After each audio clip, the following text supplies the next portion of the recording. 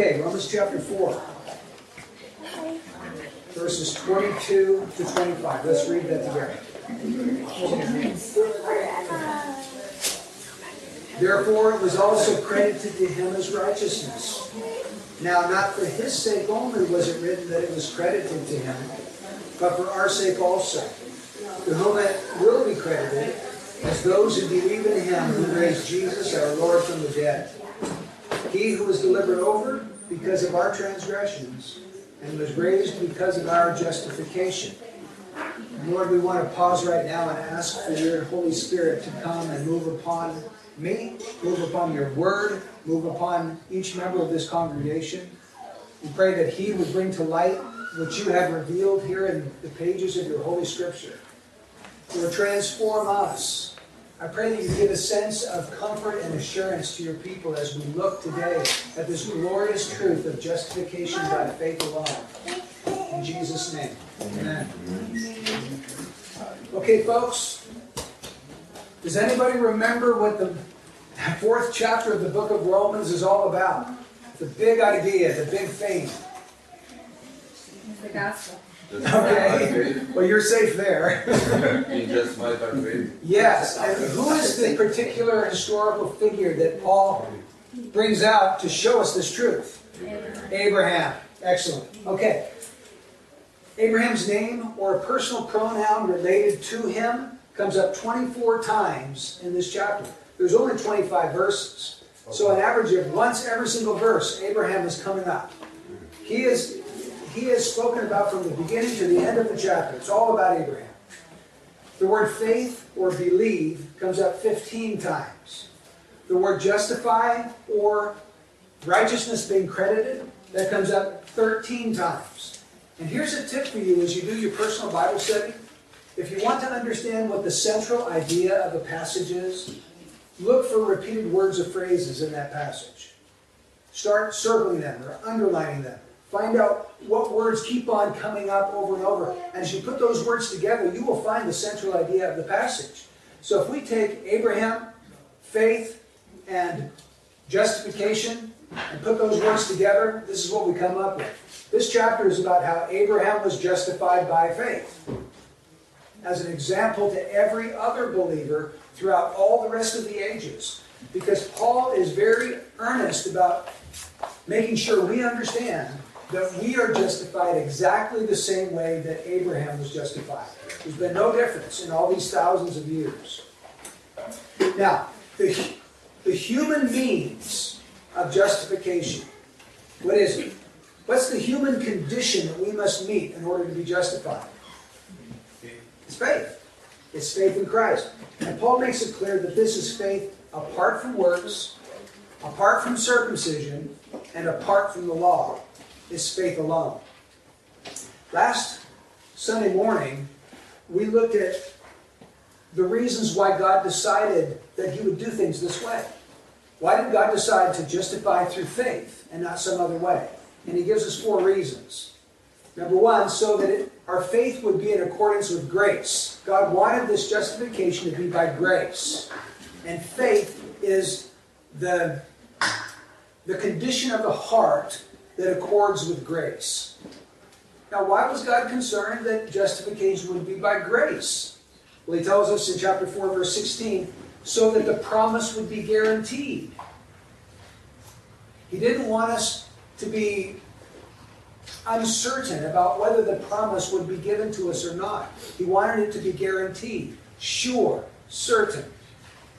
A third reason that God justified through faith is given to us in verse 16, so that the promise would be guaranteed to all the descendants. He said, Abraham, I'm making you a father of many nations, not just one nation, not just Israel, but many, many nations. In other words, God wanted this justification to be spread around the globe to all peoples, nations, tribes, and tongues. And when we get to heaven, we're going to see a representative number of people, God's elect, from every people group on the planet. And then finally, he gives us the final reason in chapter 4, verse 21, because faith gives God all the glory. Faith glorifies God. Faith simply depends upon God. It has nothing to offer, to give. It's a receiving grace. And so it brings glory to God as the great giver of all good things. So here we go. Why did God do it this way? Because He wanted justification to be by grace. He wanted it to be guaranteed. He wanted it to be global. And He wanted to give all the glory to God. And if you wanted to add one other reason, you could go back to chapter 3, verse 27. It says there, where then is boasting? It's excluded. By what kind of law? Of works? No, but by a law of faith. So the fifth reason is because God wanted to eliminate all human boasting. These are some pretty good reasons, I think. The way God set things up, God is glorified. Boasting is excluded. It goes to every people group on the earth. It's guaranteed. It's not an iffy proposition, and it comes to us by grace. Now today, as we wind up this chapter, I want you to focus with me on a particular phrase that comes up all through the chapter. And the phrase is, faith is credited as righteousness. This is a crucial phrase in this chapter. And it comes up over and over and over. It comes up in verse 22. Therefore it was also credited to him as righteousness. And what I want to do is ask three questions about this phrase. One, what does it mean for faith to be credited as righteousness? Two, what kind of faith is credited as righteousness? Three, what must be believed for faith to be credited as righteousness? Those are the questions that this text is going to answer for us. Okay, first question, what does it mean for faith to be credited as righteousness? Notice in 22, therefore it was also credited to him as righteousness. Now what is the it of verse 22? What does it refer to? We'll go back to verse 20. It says, yet with respect to the promise of God, he did not waver in unbelief, but grew strong in faith, giving glory to God, and being fully assured that what God had promised he was able also to perform. Therefore it was also credited to him as righteousness. The it of verse 22 is faith in verse 20 and full assurance in verse 21. So we could put it like this.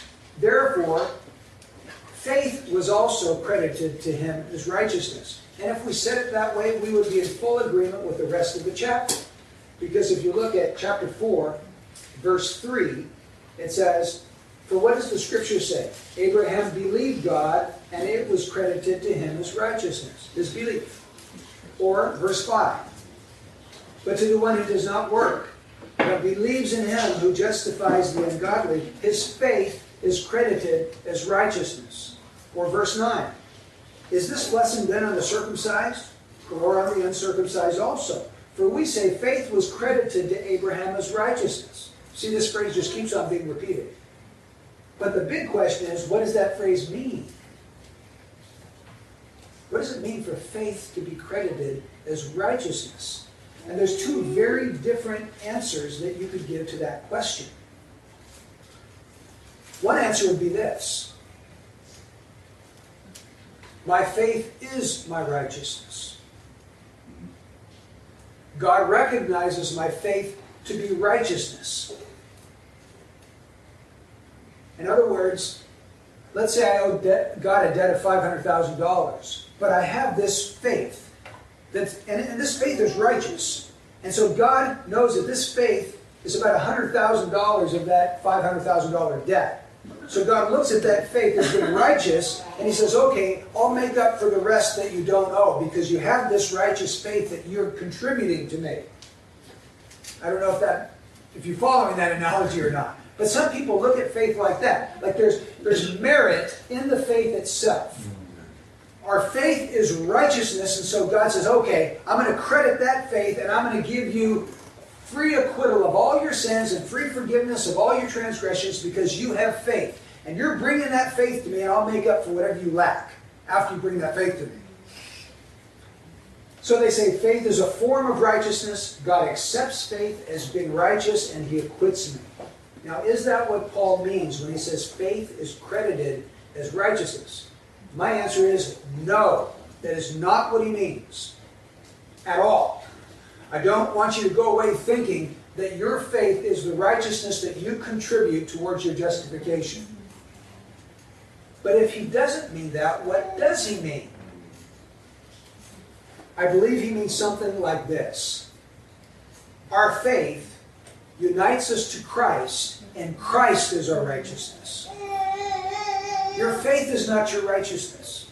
Christ alone is your righteous ground of free and perfect acceptance and standing before God, and nothing else. Your faith will never be good enough for you to be accepted by God, but Christ is good enough. And by faith you lay hold of Him, and you're connected to Him, and you're joined to Christ, who becomes to you your righteous standing before God. Now, folks, this is not just semantics. These are not just words that have no meaning. This is crucial, because if you get this wrong, you get the gospel wrong. If you think that you will be saved because you're trusting in your faith, that's damn. Are you trusting in your faith, or are you trusting in Christ? There's a big difference between those two things. One leads to heaven, one leads to hell. We have to have our trust in the person and the work of Jesus Christ, and not in something that we contribute to this whole thing. Faith is something that the hand reaching out to receive the good gift of God. That's all it is. There's no merit in it at all. Now, why do I believe Paul's not saying that our faith is our righteousness? I'm going to give you 4 reasons why. First one, look at the immediate context of Romans chapter 4. And here's another tip for you as you do your own Bible study. Always look at the context surrounding the verse you're trying to understand. Read what comes before it, read what goes after it, and look at the major flow of thought of the author. Okay, so let's do that. What's the immediate context? Well, in chapter 4, we can look at verse 6. And it says, just as David also speaks of the blessing on the man to whom God credits righteousness apart from works. Now notice how he says it a little bit different here. He doesn't say that faith is credited as righteousness. He says that God credits righteousness itself apart from works. Or look at verse 11. And Abraham received the sign of circumcision, a seal of the righteousness of the faith which he had while uncircumcised, so that he might be the father of all who believe without being circumcised, that righteousness might be credited to them. Twice in chapter 4, Paul says things a little different. And here he's saying, faith is not the thing being credited. Righteousness is the thing being credited to our account. So, because of those 2 verses in chapter 4, I think that it is likely that what Paul means is something like this. God credits righteousness through faith. That's far different from saying that my faith is my righteousness. No, this is much different. It's saying that my faith simply connects me to Christ, who becomes to me righteousness from God. Now, let's look at the larger context. We look at the immediate context. What's the larger context? Go back to chapter 3. Look at verse 21 and 22. It says, but now apart from the law, the righteousness of God has been manifested, being witnessed by the law and the prophets, even the righteousness of God through faith in Jesus Christ for all those who believe. Now, is this our personal righteousness that we are bringing? What does the text say? Whose righteousness is this? It's God's righteousness. It's the righteousness of God. Through what? Through faith. So faith is the hand that lays hold of Christ, who is our righteousness. The very righteousness of God. Let's look at another text that might even make this more clear. It's Philippians chapter 3.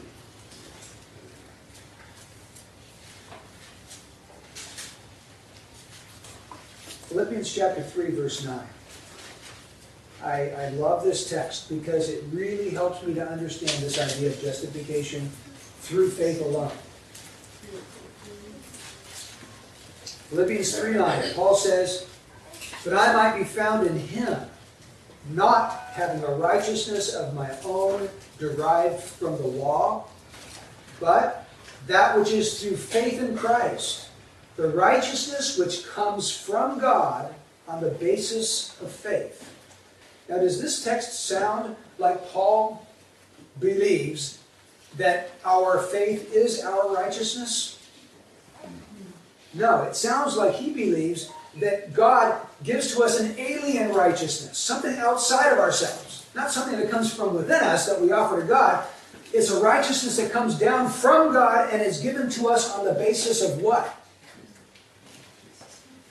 What does the text say? Faith.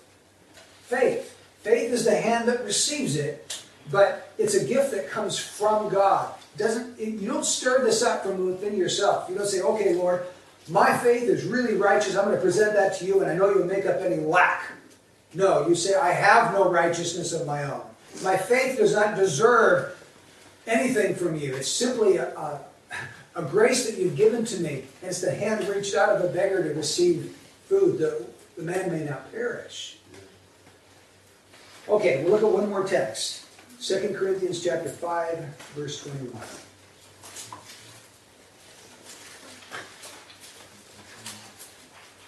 Second Corinthians 5:21.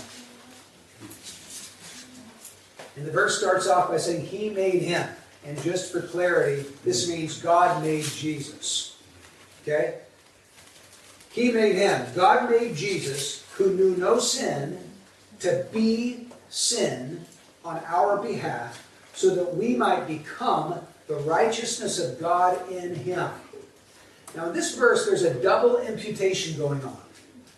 The first one is this: Jesus, who knew no sin, was made sin. What that means is that God put to Jesus' account sin. He didn't have any of his own, but God took our sin and put it to his account. Credited our sin to Jesus. Okay? That's the first act of imputation. The second act of imputation is in the second half of the verse. So that we might become the righteousness of God in him. The second act of imputation is God taking Jesus' righteousness and putting it to your account. He takes your sin and puts it to Jesus' account, and he takes Jesus' righteousness and puts it to your account. And what's the basis of that taking place? What must happen in order for those two transactions to be made, according to verse 21? Look carefully at the text. The question is, what needs to happen in order for those two acts of imputation to take place? Our sin goes to Jesus, his righteousness comes to us. You might think it's a trick question. It's really not. It's the two words at the very end of the verse. In him. Unless you are in him, those two acts of imputation don't happen. Your sin is not transferred to him, and his righteousness doesn't come to you. You have to be in him. But how does the person get in him? It's through faith in him. Faith connects us to him. So that tells me that I'm on the money. I believe that I'm correct in understanding Paul in Romans 4. When he says faith is credited as righteousness, he doesn't mean our faith is our righteousness. He means faith connects us to Jesus, who is our righteousness. My only safe ground of acceptance with God is not anything that I can drum up and give to God. It's Jesus himself and his work on the cross and his resurrection from the dead, and I lay hold of him by faith, and God imputes to me the very righteousness of the Son of God. So I believe that's what Paul is telling us here. Now, we've used that word imputation, and that's a little bit of an awkward word. We don't use that word very much. But we do use the word impute. We say things like, don't impute evil motives to me. I didn't mean that. And what we mean by that is, don't take something that's not mine and make me wear it. And that's exactly what happens to us in the gospel. God takes something that's not ours and he lets us wear it. The righteousness of Jesus Christ is like a garment, a beautiful, spotless white garment that God clothes us with from head to toe. It's not ours, but he imputes it to us. He reckons it to us. He credits it to us. He counts it as being ours, even though it wasn't. That's what imputation is all about. In fact, the King James Version actually uses that word in Romans chapter 4, verse 22. It says, therefore it was also imputed to him as righteousness. And this truth, if you can really grasp it and lay hold of it, will bring great comfort and assurance into your life. It did for Martin Luther. When Martin Luther discovered the truth of justification by faith in Romans 1:17, he wrote this, here I felt that I was altogether born again and had entered paradise itself through open gates. That was his experience. Have you ever heard of John Bunyan? How many of you have heard of John Bunyan? Have you ever read Pilgrim's Progress? If you've never read that book, you guys, you've got to read that book. It's one of the greatest classics in Christian literature. In fact, it sold more copies, I think, than any other book of the Bible. I mean, it's amazing. But anyway, John Bunyan wrote this. He was giving his own testimony of how he came to know Christ. And I love the Old English words that he uses to describe this. He says, one day as I was passing into the field, this sentence fell upon my soul. Thy righteousness is in heaven.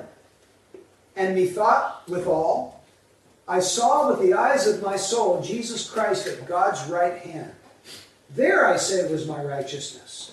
So that wherever I was, or whatever I was doing, God could not say of me, he lacks my righteousness, for that was just before him. I also saw, moreover, that it was not my good frame of heart that made my righteousness better, nor yet my bad frame of heart that made my righteousness worse. For my righteousness was Jesus Christ himself, the same yesterday, today, and forever. Now did my chains fall off my legs indeed. I was loosed from my afflictions and irons. My temptations also fled away, so that from that time those dreadful scriptures of God left off to trouble me. Now went I also home rejoicing for the grace and love of God. Have you ever had an experience where your chains fell off because you saw that you're perfectly accepted in the beloved, not by anything that you did or will ever do, but because of what Christ did, and all you do is believe? And the chains are gone. That's what John Bunyan experienced. And that's what you and I should experience. Freedom from the guilt and the penalty of sin. He talks about these troubling scriptures. And there's all kinds of troubling scriptures in the Bible that talk about God's wrath and his judgment that comes upon us for sin. And if we don't understand justification by faith, those scriptures should trouble us. But when you understand you're accepted in Christ alone, they don't trouble you anymore, because you see Christ, you see God as a reconciled friend now, no longer as a judge that will bring punishment upon guilty sinners. So that's the answer to the first question. What does it mean for faith to be credited as righteousness? It means that God credits his righteousness to you through faith. Okay, second question. What kind of faith is credited as righteousness? What kind of faith? What sort of faith is credited as righteousness? You say, Brian, that's a stupid question. I mean, faith is faith, isn't it? All kinds of faith are the same? Actually, no. No, they're not all the same. And there is a particular kind that will be credited as righteousness, and another kind that will not. Let's think about Abraham's life. Ask yourself this question. When was Abraham justified? When was God's righteousness credited to him through faith? When he believed. When he believed. Now if you go back to Genesis 15, verse 6, God took him outdoors, said, look up, look at all the stars of the sky, see if you can count them. No, Lord, I can't count them. It's innumerable. He says, so your descendants are going to be just like that. All those people are going to come from you. And it says, Abraham believed God. Now, at this point, he didn't have any son. Didn't have any likelihood of having a child. But he believed God's promise, and the Bible says, and his faith was credited to him as righteousness. Right then in Genesis 15, verse 6. But, look at Romans 4, verses 19 to 22. This is a different occasion. It's at least 14 years later, because Ishmael had not been born in Genesis 15. Ishmael was 13 when Abraham was 99. So this is a historical occasion. At least 14 years later, let's read what it says. Without becoming weak in faith, he contemplated his own body now as good as dead, since he was about 100 years old. So this is not Genesis 15:6 he's talking about. This is Genesis 17, when Abraham was about 100 years old. And the deadness of Sarah's womb. Yet, with respect to the promise of God, he did not waver in unbelief, but grew strong in faith, giving glory to God, and being fully assured that what God had promised, he was able also to perform. Therefore, it was also credited to him as righteousness. Did you see that? He was justified in Genesis 15:6, and then 14 plus years later, it says, therefore it was also credited to him as righteousness. Wait a minute. How could he be justified twice? How could he be justified in Genesis 15 and then justified in Genesis 17 14 years later? Isn't that confusing? It sure was to me when I read that and started to grapple with it. How can we make sense of the fact that he seems to be credited as righteous twice, separated by at least 14 years apart? This is the answer that I've come to. He was perfectly justified on his first act of faith in Genesis 15. And it was permanent. But then God again credits righteousness to him in Genesis 17. What that tells me is that Abraham's faith was persevering faith. In Hebrews 11:8, it says, by faith Abraham left Ur of the Chaldees and went out to a place he didn't know he was going. He obeyed God. He had faith way back in Genesis 12 when he left Ur and went into Palestine. Later in Genesis 15:6, he exercised faith again. Later in Genesis 17, when he's 100 years old, he exercises faith again. Later in Genesis chapter 22, he takes his son Isaac in obedience to God and offers him up as a sacrifice. He exercises faith again. You see the pattern in his life? He's always exercising faith. It starts way back in Genesis 12 and goes to the very end of his life. That is the kind of faith that justifies. A faith that endures. A faith that perseveres. It's not like the faith of the man in Matthew 13 where the sower is spreading his seed and it falls on the rocky places, and Jesus says that's like the guy who receives the word with joy immediately, but when tribulation because of the word arises, he forsakes the Lord, he walks away. That's the other kind of faith that I was talking about. That's temporary, fickle faith. But it's not saving. I hope you never get the impression, I think I might be getting ahead of myself, but let me do it anyway. You've all heard this expression, once saved, always saved. And what people mean by that is, usually, say the sinner's prayer, and it doesn't matter what you do for the rest of your life, you're going to heaven. It doesn't matter if you go to prison and you're on death row for murdering 25, it doesn't matter what you do.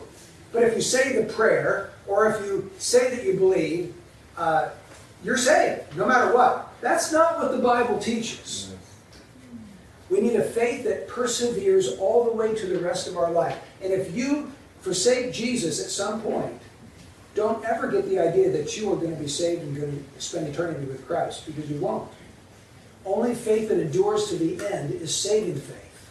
And that's the kind of faith that justifies. So, Abraham's initial act of faith received justification, and his subsequent acts of faith, God credits it, he keeps on crediting to him as righteousness. Now, how does he do that? I believe it's because of this. God can say our initial faith is credited to us as righteousness, but then also our later acts as well, because when God looks at our initial faith, he sees in it all the subsequent acts of faith that will be flowing out of that initial act of faith. Kind of like an acorn. The whole mighty oak tree is contained in that tiny acorn. And your whole persevering life of faith is contained in that very first expression of faith when you came to believe in Jesus. And God sees the whole thing at once. He sees the very beginning, and he sees all the acts along the way, and he sees you persevering in faith to the end. And that's why he credits you righteous. I want to make a statement, and I want to lay down a truth of Scripture, and it's this. You will not be saved unless you persevere to the end. You will not. You must persevere in faith to the end to expect eternal salvation. Now, why do I say that? I want to show you some scriptures that persuade me that that is a truth of the Word of God. 1 Corinthians chapter 15. Look over there. 1 Corinthians 15, and we're going to look at the first 2 verses. Paul says, "Now I make known to you, brethren, the gospel which I preached to you, which also you received, in which also you stand, by which also you are saved, if you hold fast the word which I preached to you, unless you believed in vain." You see, there is a believing in vain. There is a believing that starts the Christian life and gives up, and it does not result in salvation, right? He says, you will be saved if you hold this word fast. Folks, if you don't hold it fast, you won't be saved. You must hold it fast. Let's look at another one. Colossians chapter 1.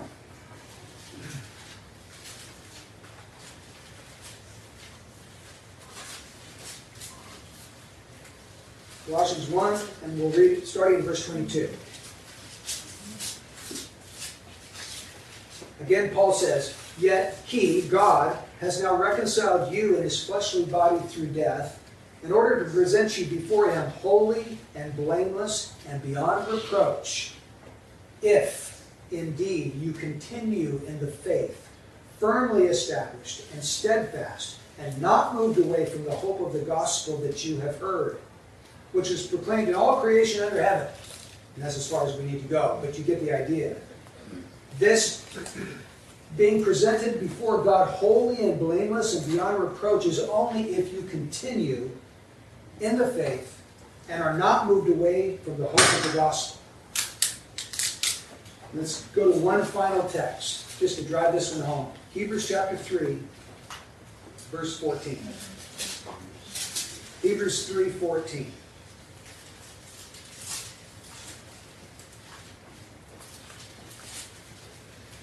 This is what is written. "For we have become partakers of Christ if we hold fast the beginning of our assurance firm until the end."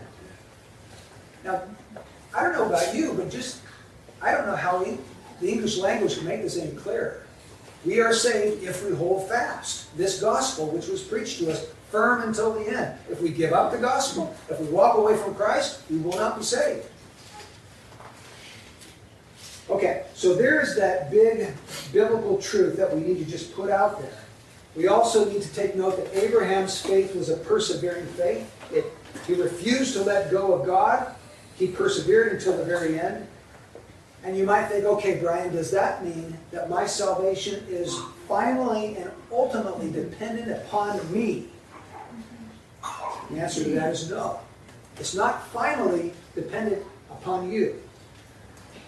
You see, if God grants you saving faith, He's going to make sure you persevere all the way to the end. Amen. Amen. And the reason I believe that is from Romans chapter 8 and verse 30. This is the text that I hang that solid hope upon. Romans 8:30. Which says, "These whom He predestined, He also called. And these whom He called, He also justified. And these whom He justified, He also glorified."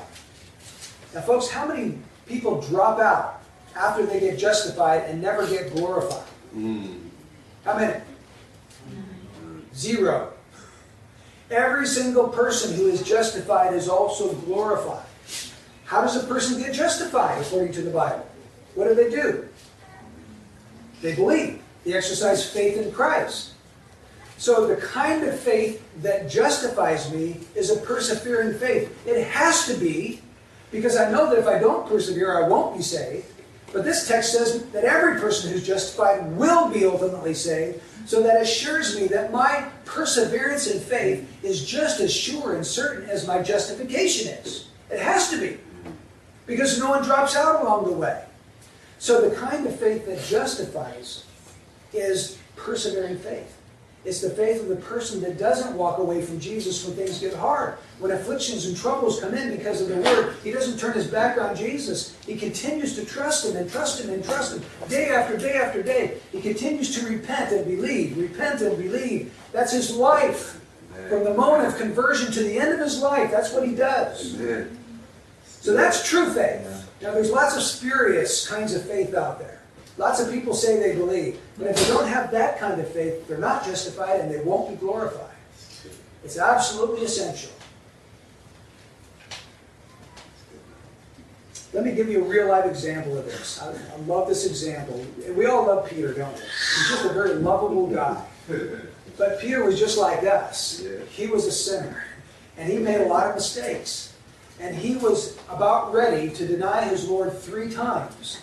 And Jesus comes to him just hours before he's going to do that. In Luke chapter 22. And Jesus tells him this. Simon, Simon, behold. Look, Satan has demanded permission to sift you like wheat. What do you mean by that? Have you ever sifted something? You're separating something from something else when you sift it, right? Satan has demanded permission to sift you. He wants to separate you from your faith. He wants to destroy your relationship to God. To get rid of your faith. And what does Jesus say? But I have prayed for you that your faith may not fail. And you, when once you have turned again, strengthen your brothers. He doesn't say, if you turn again. He says, when. Jesus was absolutely sure that Peter was going to repent. How did he know he would? Because he prayed for him. He prayed for him that his faith would not fail. And in John chapter 17, Jesus is our high priest, and we get an example of the kinds of prayers that he prays for his people. And one of the things he prays for us in John 17 is, Father, keep them in your name. Keep them. Don't let them go. Just like he prayed for Peter, he prays for you, and he prays for me. My confidence in persevering is not that I've got the grit or the stick-to-itiveness or something like that. My confidence is that I have a high priest at the right hand of God who intercedes for me.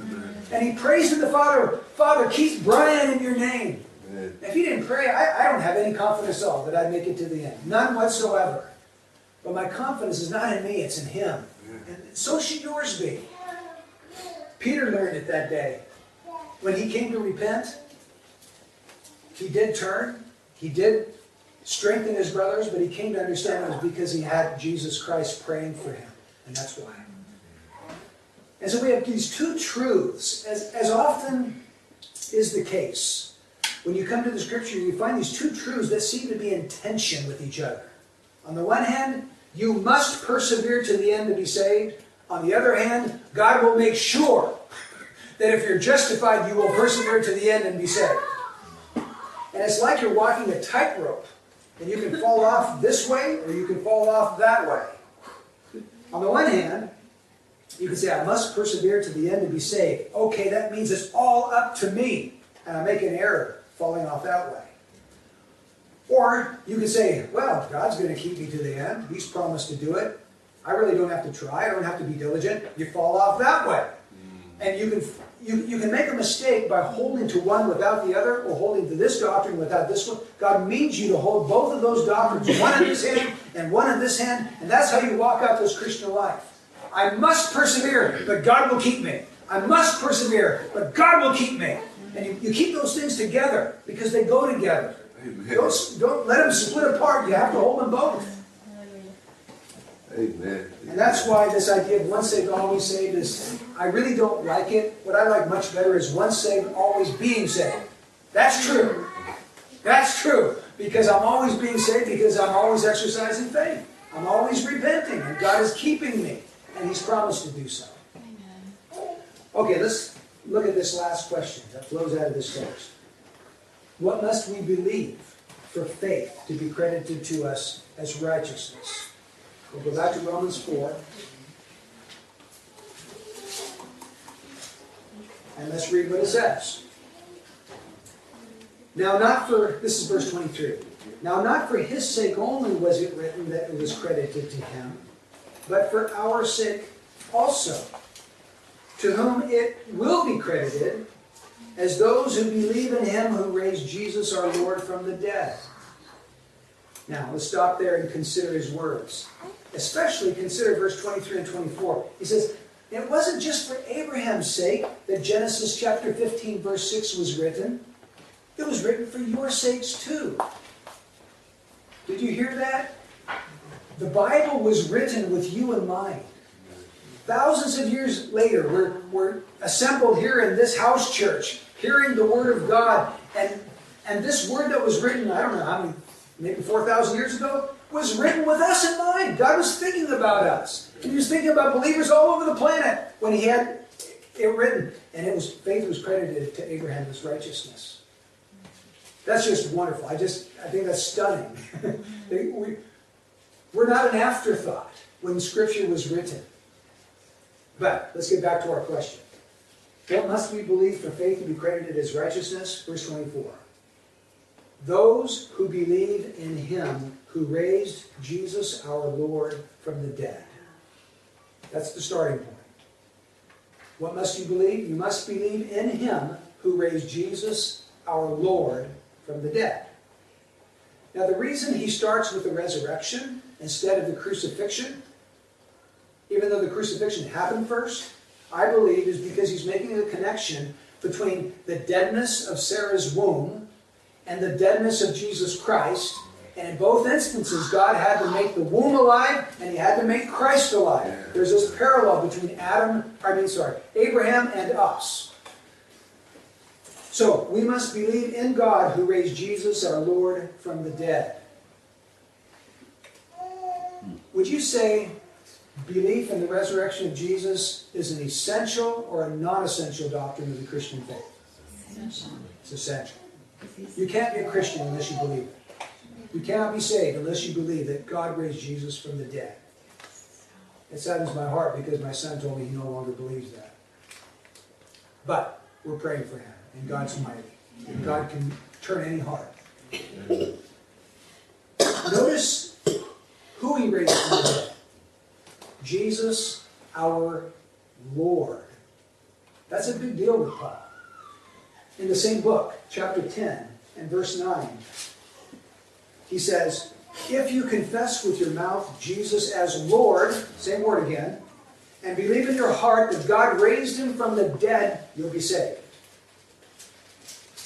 Don't think that you'll be saved unless you believe that God raised Jesus, our Lord, from the dead. Now, the word Lord in Greek is the word kurios, and when the Old Testament was translated into Greek, whenever they'd come across God's personal name, Jehovah or Yahweh, in the Old Testament, they would use the word kurios to translate that into Greek. So you could put it like this. Those who believe in him who raised Jesus, our Lord and God, from the dead.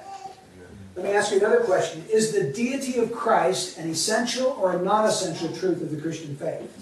It's essential. I believe you can't be saved unless you believe Jesus is God. Amen. This is one of the texts that tells me that. We must believe that Jesus is God of very God. Now, he's also man of very man, which makes it a little confusing. He's God and man at the same time. But he is God. God for all eternity.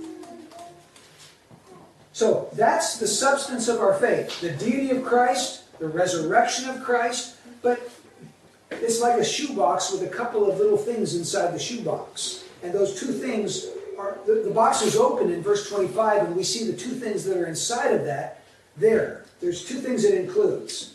Number one, believing that Jesus was delivered over because of our transgressions. That's part of the faith of verse 24. And also believing that Jesus was raised because of our justification.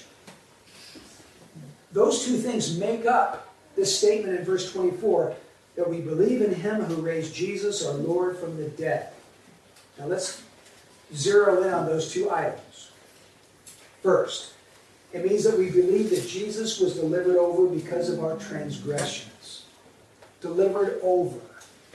Meditate on those two little words. Delivered over. Who delivered Jesus over? You can say, well, Pilate delivered him over. The Jewish religious leaders delivered him over, but that's not what Paul has in mind. Because did Pilate deliver Jesus over because of our transgressions? No. Who delivered Jesus over because of our transgressions? God. God the Father. So what we're meant to understand here is that the crucifixion of Christ was by God's divine design. It was not some kind of a tragic accident or some crazy thing that happened. No, it was planned by God. It was designed by God from all eternity. In fact, when Peter's preaching on the day of Pentecost in Acts chapter 2, that's what he says. He says in Acts 2:23, "This man delivered over by the predetermined plan and foreknowledge of God, you nailed to a cross by the hands of godless men." God did it. God planned it. God executed it. It was by God's design that this happened. So he was delivered over, but it was for our transgressions. Now, a lot of people have various theories about the atonement. They look at the atonement as Christ being our example of love, or Christ being a martyr. But neither of those two ideas encapsulates verse 25, because they don't deal with our transgressions. That was the root of why Jesus went to that cross. It was for our transgressions. He went to the cross as an atoning sacrifice, as a propitiation to remove wrath. God's wrath is upon sin. It had to be removed if we would be saved. Christ, it's like he took the bullets for us. He stood in between us and those bullets, and he took them so that we wouldn't have to. Sin had to be punished. Christ was the scapegoat offered forth to take the punishment of sin. It's for our transgressions. Not his own, because he knew no sin. It's for ours.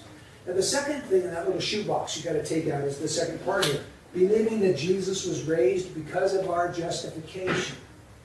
Now that's even a little bit more difficult to understand. What does that mean? He was raised because of our justification. Now some translations say he was raised for our justification, and that's possible. You could translate this for our justification or because of. I'm just going to go with because of. What would that mean if that was the correct way to translate this verse? He was raised because of our justification. I believe that what he's saying there is he was raised from the dead because our justification was secured by what he accomplished on the cross. In other words, full and sufficient payment for our justification had been made.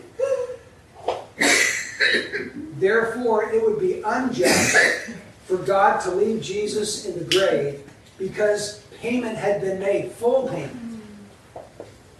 The resurrection was God's stamp of approval upon Jesus' death.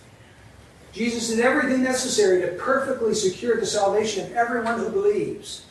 Therefore, if God leaves him dead in that grave, God is being unjust because he shouldn't be there. The payment's been made. Sin has been atoned for. That's why the resurrection of Christ is so powerful. Jesus comes forth to publicly declare to all the universe, my death is sufficient to pay for sin.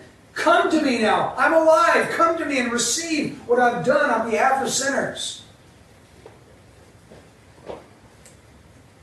So he was delivered over because of our transgressions. But he was raised up from the dead because he secured our justification by paying our debt in full. Isn't that powerful? Isn't that glorious? The resurrection shows us that he won. He triumphed over Satan. He triumphed over death. He triumphed over sin. Now let's draw all of this to a conclusion this morning. And I want to address 4 types of people. First, the proud person. If you are a proud person, let me just say to you, this text tells you that you should never trust in your faith as your righteousness. You need to trust in Christ as your righteousness. Amen. Don't trust in faith. It's kind of like the Word of Faith movement. Instead of believing in God for healing, they believe in their faith. You know, they just say it. enough times, they believe it'll happen. No, our faith is not in our faith. It's in the God who raises the dead. Only Christ is our perfect grounds of a right standing with God forever. And so to the proud person, we need to say, not unto us, O Lord, but to thy name give glory. Okay, secondly, the weak person. You feel weak.